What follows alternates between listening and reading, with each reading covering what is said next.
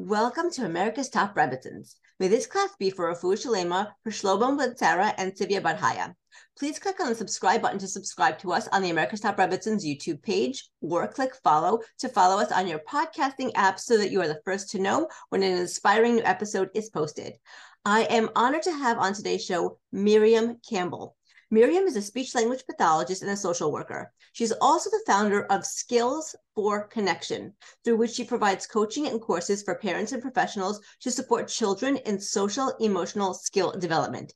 Miriam is also the author of Bubble Double, a book that focuses on building connection from a perspective of positive and playful environment. Thank you so much for being here. Please tell us more about yourself and what you do. Thank you for creating this forum and really Yasher Koach too for all that you're doing for all of Klal Yisrael. Thank you. Um, I am passionate about empowering parents with confidence that they can know that they have the skills to support their kids' development. I think that every parent is the expert on their child in that they are the ones that are with them all the time and they have a special siyata dishmaya that Hashem has given them with their child to be able to support their kids. And so I really love, like, probably nothing more than this when after working with the parent, they feel like, okay, I know what to do in XY situation, and that they feel like, okay, I know how to teach my child this skill that they can then work forward to, like, oh, they have more skills to perspective take, or will be able to help them develop their self-awareness or their communication skills or their thoughtfulness, or my child's too bossy, or my child is very anxious, or my child doesn't know how to think about anyone else, or all the different skills that our kids are feeling challenged with, and our parents who love their kids so much are concerned. And to be able to give parents the skills of, like, oh, I know what I can do to support my child's development. And I also do staff trainings, teacher trainings, so that way the teachers can do it also. So that way, a meltdown in the classroom over a math assignment or, a Navi project doesn't have to be a meltdown that is pointless, but it becomes a meltdown of a starting point for growth, of learning, okay, how am I feeling about this? What can I problem solve? And when parents and teachers know what to do, then they're able to transform all these challenging situations into moments of growth and birth and excitement, and it's just so incredible and wonderful. That's what I do. That's awesome. I love what you said because, like, sometimes moments when the kid has a meltdown or a tantrum, or, they're too shy, or too anxious, and they're in distress, that could really, you could go down a bad road with that. Like, the parent could start screaming, the kid could start feeling badly about themselves. But I love what you said, that you can transform that so-called weakness into a strength, and you could transform into a learning and growing moment, so you can elevate the child or the teacher, or the parents, so they know what to do next time if they're in that situation. And that's where the growth happens, and it's so empowering. And it's so wonderful because, like, our kids are going to struggle, because that's why Hashem put us in this world, is like to develop ourselves and grow. So the goal isn't that our kids never fight. The goal is that our kids improve through their conflicts, of being able to figure out conflict resolution, being able to practice their empathy skills, practice their perspective taking skills, practice their negotiation. So that way they're able to communicate. Because when they're in the base medrash and they're having a discussion about Gemara, and they need to be able to see their, Chavrusa's perspective, or be able to just understand things, or when they're having a discussion with their spouse when they're adults, or whatever the dynamics are, there are growthful moments. And these moments, when we know what to do with them, when our parents feel like, oh, that's that, like, okay, let me just connect the dots, and they know what to look for, they know what to respond, then the issues don't become like it was the worst day ever. It was like, oh, this was a tricky day or a challenging day, a day where I really had to think, okay, so what needs to be done now? Who do I need to be as a parent now to be able to best support my child in this space? I love that, and that's so beautiful. And we're really going to get into that today. I just want to ask you one question: Do you only work with the little kids, or do you work with teenagers too? So what I do is, basically, I work directly with kids for many years. I worked with kids on the spectrum, kids with ADHD, in schools and clinics, and privately. And what I find is that, especially with these skills, they're so not abstract. They're so much about in the moment, that I would be able to work with a client one-on-one, and I do work with clients one-on-one. But most of what I find is more effective is when the parents actually are empowered to know what to do. So, but because we're talking about core skills, it's the same skills that we are trying to figure out when our child's a preschooler and when they're a high schooler.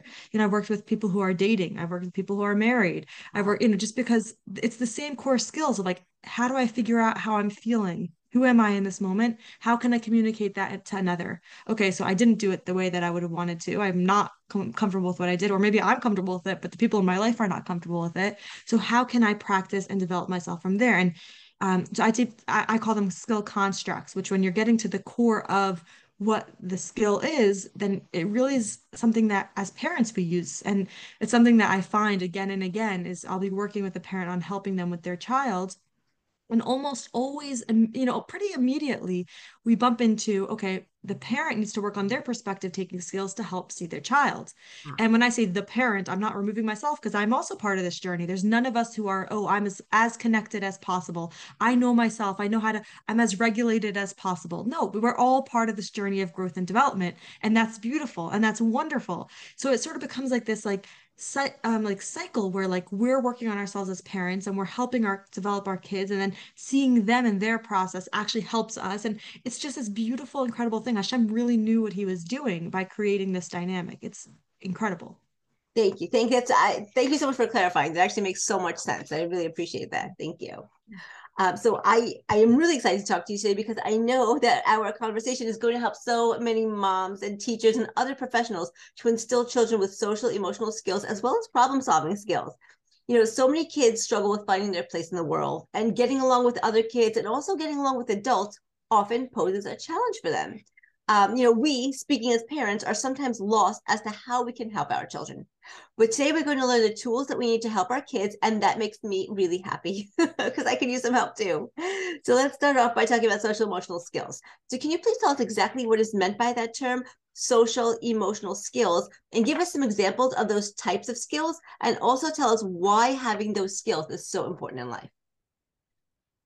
I think of social emotional skills as like how we experience our life, because it is so core to how we think. Like it's not like, okay, social emotional isn't separate from thoughts. Like some of the constructs I teach are actually like cognitive skills, which are or language skills, because it's not separate. I call it social emotional because that's what the world calls it. But if I think about it for real, like really how I think about it for myself is our engagement with the world, our engagement with ourselves, and how we engage with ourselves also impacts how we engage with Hashem. Because if we are able to honestly experience what we are experiencing and express what we're experiencing, and I'm not even saying like, oh, say my truth. I'm talking about like say it to Hashem, then we actually have real tefillah. Then we actually have a starting place of connecting with another because we're connected with ourselves.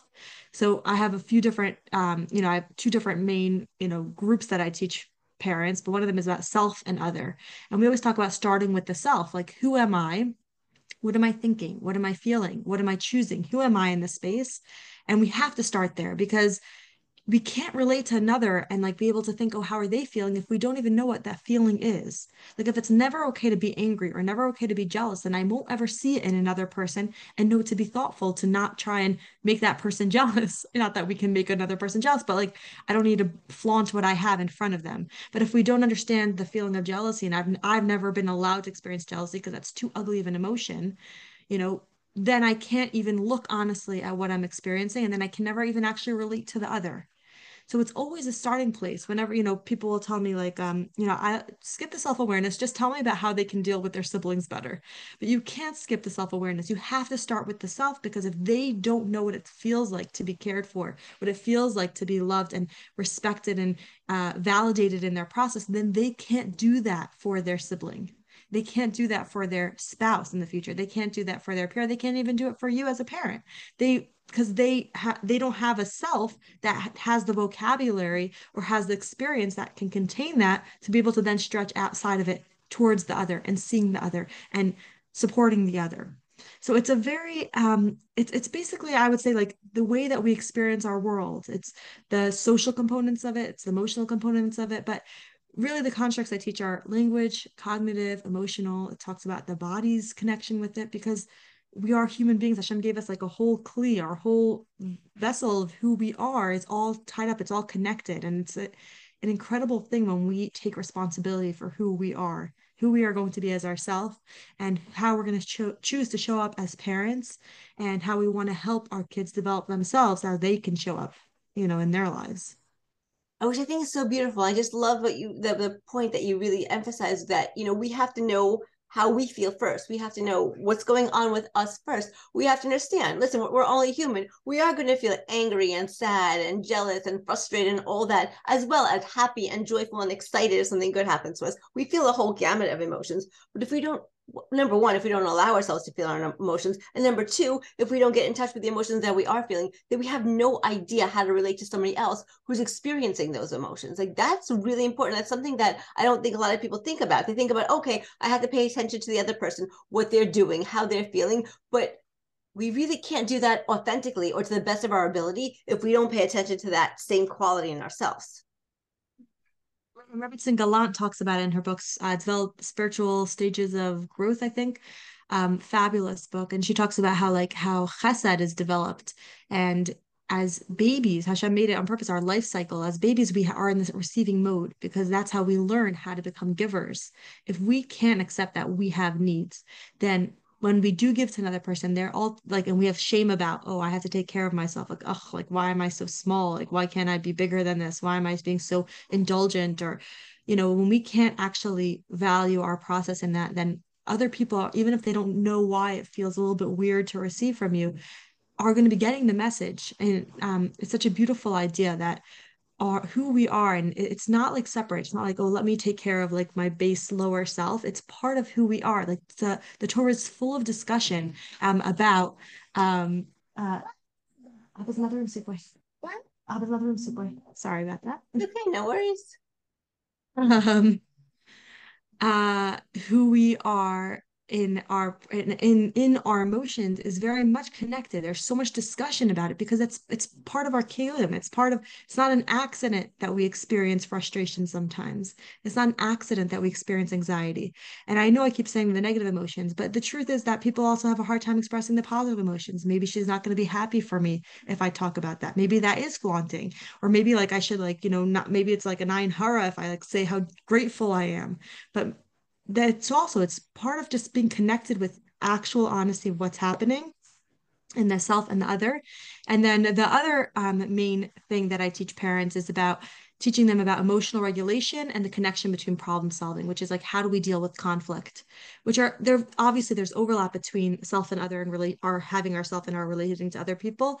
But this other component is about like emotional regulation and how teaching parents how they can regulate themselves and help their kids regulate, and then get to the cognitive piece of like, okay, so what do we want to do in this space? Okay, so what can you do? We just had a really difficult thing. What do you want to do going forward? That's really important. The problem solving skills are really, really important. And we're going to get into those also, because I know so many parents struggle with those, and so many kids of all ages, from toddlers to teenagers, struggle with problem solving skills, because that's really what life is all about, like dealing with others and the frustrations and challenges that come up in daily life. So, but I just wanted to ask you, as a parent, it's hard to watch your child struggle to develop social emotional skills, So I want to see if you can please share some practical strategies and tools for parents so that we can help our children acquire these much needed skills, because we already talked about how important these social emotional skills are, because if we don't have them, it's going to make it that much difficult to relate to other people. And we have to relate to other people on a daily basis. So these are critical skills. So, practically, first of all, when we talk about the struggle, a big part of it is how we view the struggle. Yes. If we view it as catastrophic, or like this is not supposed to be happening, then we can't even be available to address what's actually happening. Then we're automatically in defensive mode, and there's no creativity. There's no place for like, okay, let me think about what my child needs in this space. I was doing a parent coaching session, and their child was screams, very, very loudly, and it bothers all the siblings. So this is a problem. Now, it is not pleasant, and it is not something that the kids like, and it is definitely a challenge, but that is actually going to be the birthplace of this child learning new skills, and of the siblings learning new skills, and of the parent learning new skills. So the first piece is being able to really see these challenges. And it's not always easy because we want them to be quiet in the grocery store when we're shopping, and we don't want them to have a meltdown during the shul kiddush, and we don't want them to be pulling their siblings' hair out. And we also want to have a smooth bedtime and bath time and getting everyone out in the morning. And we want them to have an easy time in school, and we don't want anyone to be bullied, and we don't. And that's why we daven. We daven for that, for those things when they happen, because those are the moments that we can help them. When we know what to do with the skills, when we know, okay, how do I help them develop their emotional regulation? How do I help them develop their problem solving skills? So the first step is being able to change how we think about it instead of being like, oh, this is a catastrophe, because we cannot help them if we're from the viewpoint of like problem to avoid, problem to stop, versus not that we want these things, but to say like, okay, this is the moment of growth, this is the moment of development. That would be step one. The second thing is to recognize what area they're struggling in that they need that development in. And then obviously you can only help support them if you know what to do. So like, I have like these trainings that teach parents what to do. Like, what do we do in those moments? How do we develop a self? What does that look like to develop a self? What can you practically do very simply that will help through all their interactions of how they are putting their stuff ready for school the next day, or how or not putting their stuff ready for school the next day, or how they're getting into their car and buckling up, or how they're not getting in the car and buckling up, or how they're speaking to their grandparent or not speaking to their grandparent, or speaking to their grandparent in a way that's not the way we want them to be doing it. Those all become the moments of learning when, as parents, we know how to direct them. And sometimes we need outside help for that. Like, there sometimes you can get like parent coaching, or you could speak to a spouse or speak to a friend and like try and break down like, okay, what is happening here, what is the pattern that I'm seeing here. And you don't necessarily need a professional if you can break it down yourself. But if you need that extra support, there are, Baruch Hashem, so many professionals available to support you, and then you can really transform your family life, because these problem moments become growing opportunity moments. That's so beautiful. I really just love that the growth, the growing opportunity moments. I think it's so beautiful because I think that's where I really do think that's where a lot of people struggle. They demonize every catastrophe. Oh, I can't believe my kid is doing that. And no matter what that is, and that will change from throwing food to not listening to me or staying out past curfew or whatever it is. Like if you demonize it and catastrophize it and everything is all the time, you're not growing from it. You're just stuck in that place of darkness, and you're not getting out because you're just stuck there. And I just love it. Like when you turn it around, you're really literally flipping it on its belly and just saying, okay, listen, this is unpleasant, this is not what I want. You're acknowledging it. You're not sugarcoating it, but you're saying that's where the growth begins, that's where it starts. And I love that, I really do. So now let's talk about another very, very important skill: emotional regulation. So learning how to regulate emotions is so crucial because it enables our mind to rule over our emotions, which is such a crucial skill, not to be run by our emotions, but to use our mind to rule over those emotions so we can interact with those around us in a calm, clear thinking manner. So could you please tell us in more detail what emotional regulation really is and how we can help our kids master this skill? So emotional regulation is about choice. At its core, it's about choice, because emotional regulation doesn't mean that we're always sitting in like meditative, like state all the time. It means that we actually are, tzaddik libo b'rshutzo, like that he is the one who's controlling. He has choice over who he wants to be. Yes, I can be so angry and frustrated with my kids, but I'm going to then still have choice. Who do I want to be in this moment? So there's the piece of the self-awareness that goes into the emotional regulation to first be able to identify, what is my body experiencing? What are my thoughts? What am I feeling? What's actually happening in my like my pulse and my sweat and my whatever it is, that my physiological makeup that my body's experiencing in relation to this event, or just inside myself. Because sometimes we could have that event in something that's not threatening, and sometimes we could have that event with something that is threatening. But just to be able to like tune in and honestly be able to see like, hey, what am I actually experiencing? And then who do I want to be? What choice do I want to make with this? And because we are, sometimes we're supposed to be really energetic and jumping up and down at a wedding and happy and so excited about, our grandparents coming to visit or this present or this birthday, or we're so excited, and what a joyful, expanded emotional experience we can have, or like enjoying a Shabbos meal. Like, oh my gosh, like what incredible sushi. Like, I love this. This is so fun. Like, let me really be able to take in the pleasure of it, the enjoyment of it. And that is not called dysregulated, even if, let's say, technically your heart's beating faster and that's not calm. But it's about choice. It's about being able to choose who we want to be with our emotional experience. So, like, for let's say the emotional regulation thing, the step one is just being able to first dip into it. Like, let me just visit this. What's actually happening in this space? How am I actually experiencing it in this, space? Like, stick my hand in the water. Like, oh, hello. This is the temperature of it. Oh, this is the texture of it. Oh, hello, emotion, hello, experience. What does it feel like? And then from that place, then, we get to the problem solving place, or maybe it's not a problem, but just like, okay, who do I want to be in this? Let me just like check in with myself. Like, is this how I want to respond to excitement? Or maybe I wanted to say it out loud so my kids could hear me expressing the gratitude because I'm feeling so overwhelmed with joy or so overwhelmed with pleasure, or I'm feeling so upset and I'm so frustrated. Let me think, okay, like, how do I want to express this? Because I am a person of choice. I'm a person of bechira. And that is so, so incredibly powerful. And when we do it for ourselves, we can model it for our kids. So like my kids can very often hear me like say like, you know, I need to take a deep breath. I'm feeling overwhelmed, or like, whoa, I have never seen such a beautiful sunset.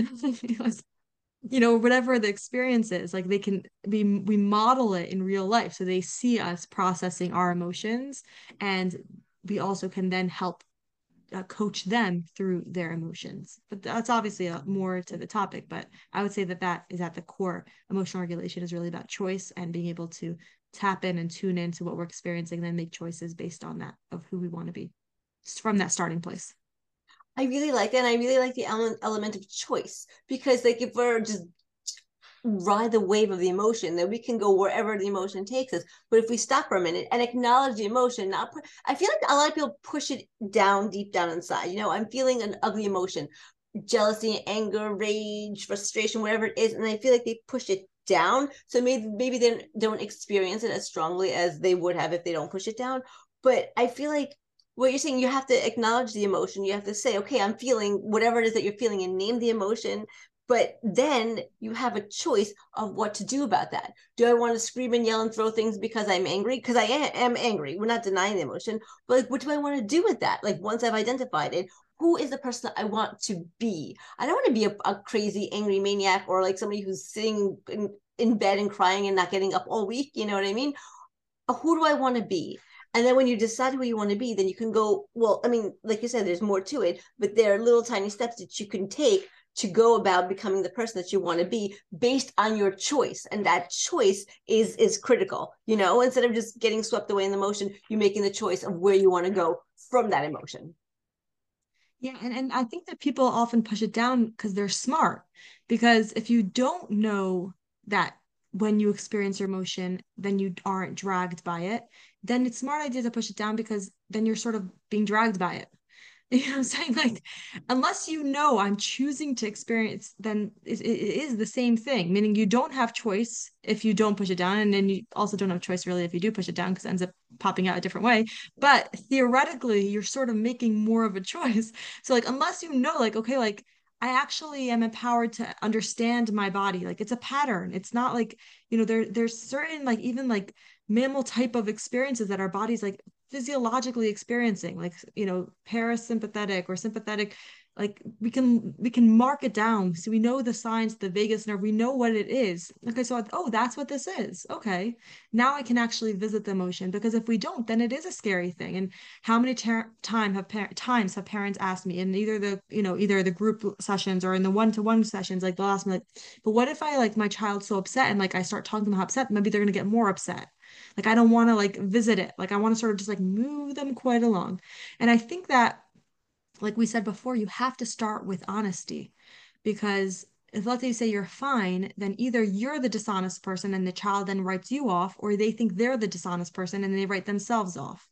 So either way, it's lose-lose. You have to start where they actually are. Now, don't start where they aren't. Let's say they're really fine after they fell. And then you say, ay, ay, ay. Then, like, again, they're not actually in tune with honestly what they're experiencing. And then again, it gets to that place of like, am I really in tune? And like we know, like Hashem's seal is honesty. Like it's about let me actually experience what Hashem has given me in this moment, in this place, in this second, in this who am I in this space, in this moment right now? I'm feeling resentful.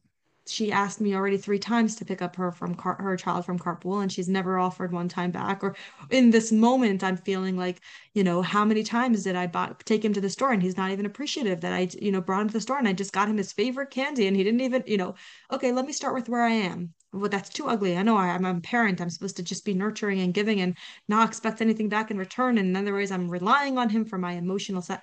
Okay, let's start with where I am. Oh, I don't really love that. I'm feeling a little resentful about this. Okay, what does it feel like? Let me just visit my body in this. Okay, my body does not make choices for me. I make choices for me. But my body is going to give me information. Like it's actually going to help me know about, oh, this is important to me. Oh, I think I need to start taking care of myself or validating myself. Like, wow, good job. That was such a chesed thing you did for that other mother. Great job, and reward ourselves. I think I'm going to make myself a delicious fruit smoothie right now. I did such a great job, and celebrating that. And that's not an embarrassing thing to do. That's actually rewarding our body for something that it's done to serve our neshama. What an incredible thing. It deserves that. Why not? There's no downside to that.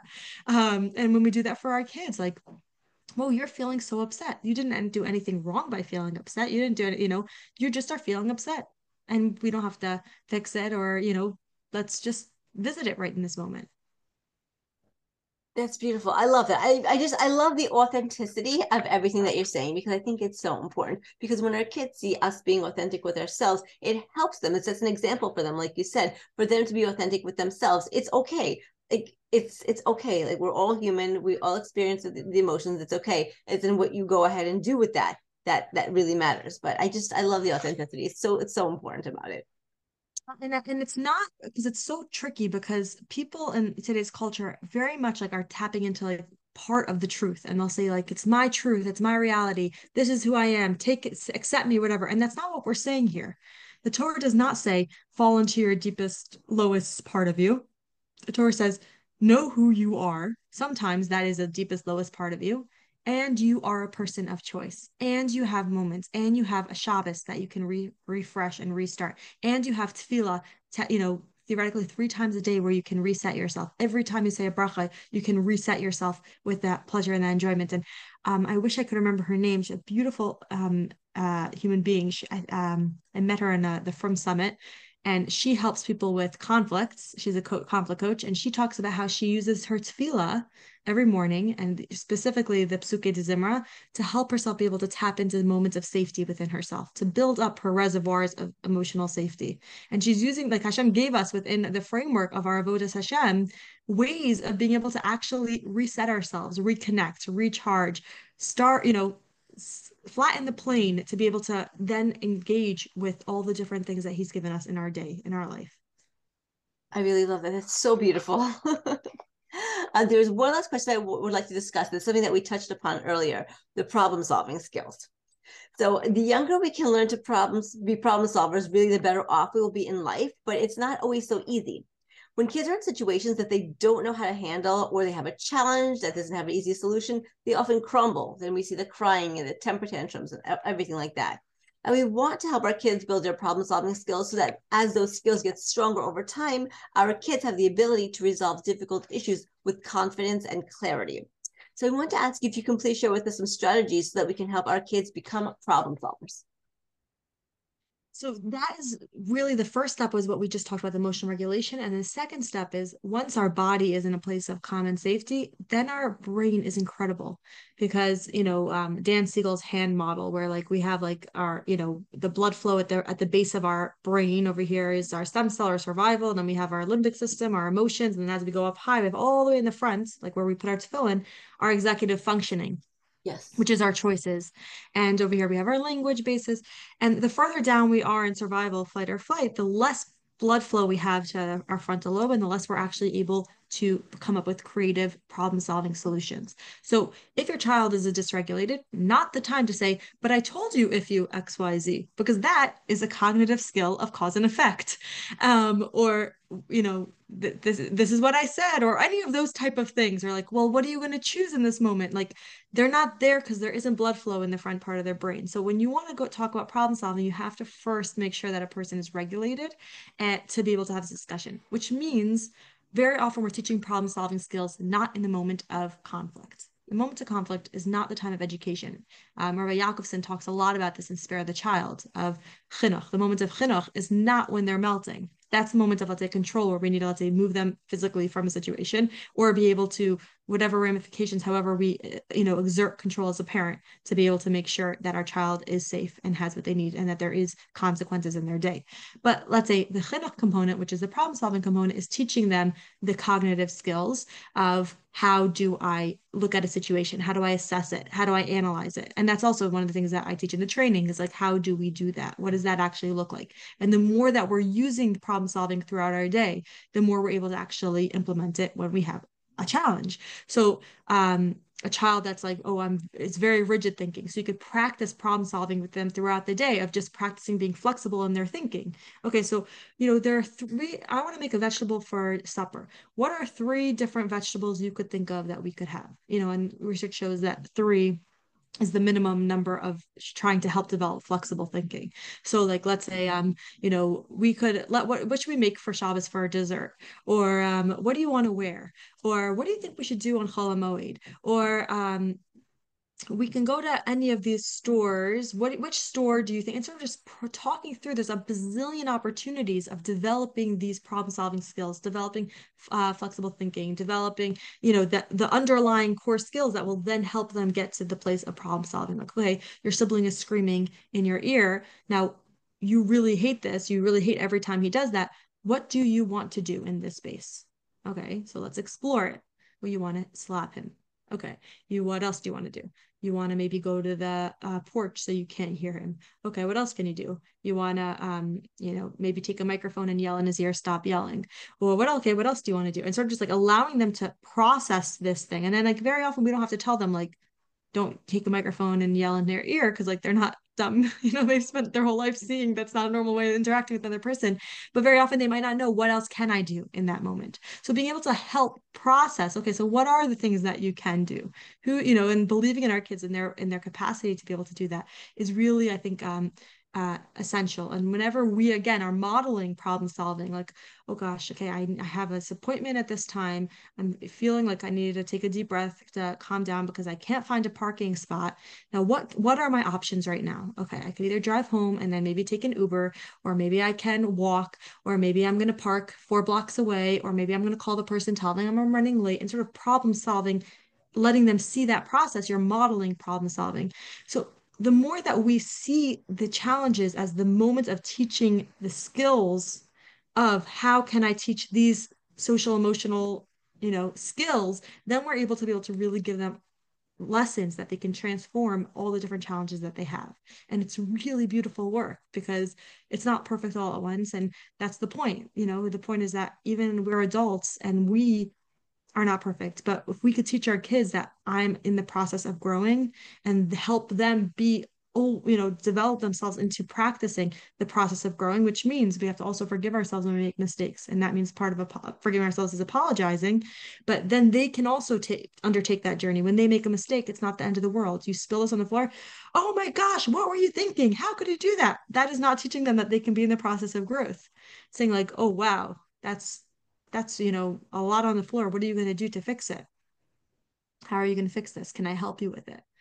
Or do you want help? Or what solutions are you going to come up with? Or, oh my gosh, you must be so disappointed. You were waiting all day for that orange soda, or whatever it is. Being able to help them process their environment will give them those life skills that we want for them. And we don't always think about it perfectly, but that's part of the process. Okay, so I'm going to be growing as a parent. I'm going to be growing myself. And yesterday I noticed what I was feeling twice. That was way more than I noticed last week. And then I lost it. But then I noticed twice. And okay, so let me apologize for losing it and let me re-engage and get right back in the game and try again and do my best. And that's really, I think, what it's about. I love that. And, I love what you said about, parents modeling for kids, but even as parents, we're human beings. So sometimes we're not also 100% perfect. So we model what we can, we model when we can, and we do the best that we can. And that we're also showing our kids when we lose it, when we get upset. Yeah, I mean, this is not what we're supposed to be doing ideally, but we're also human, but we don't wallow in that like upsetness. We don't like just give up just because we lost it. We get back on the horse, we try again, and we try to go forward and improve. I think that also in itself is a very, very powerful lesson for kids. Yeah, and we celebrate even teshuva, like when a child says sorry, Yes. you know, whoa, you just were, practicing teshuva. Yeah. That's a wonderful thing. And when we apologize to our kids, because that's us practicing teshuva, like, whoa, I totally lost it at you. That must have been so scary for you. Did you feel yucky? Did you feel like, scared? Did you feel like is there a way that something I could say to help you? Because I feel bad that I hurt you in that place. And not to be like, oh, it's okay, mommy, but like to like authentically try and repair and teach them. That's how you authentically repair. You broke her tower, you broke his tower. How are you going to repair?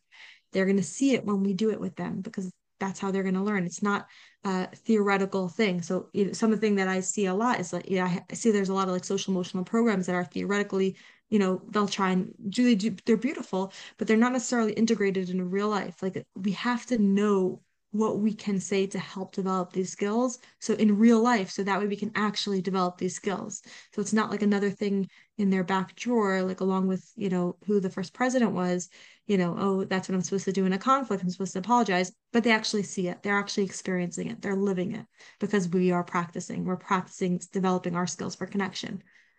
That's perfect, and it's very beautifully said. And you're right; it really does apply to real life. But that's why we need the practical. We don't need the theoretical. We need the practical. I really feel that you gave that to us today. So thank you so much, Miriam, for joining us on America's Top Rebbitzins. It was really a pleasure having you with us, and may all the learning we did today be for the Refuah Shalema, for Shlomo Ben Sarah, and also for Tzivia Bat Hana. Thank you so much again. Thank you. Thank you so much.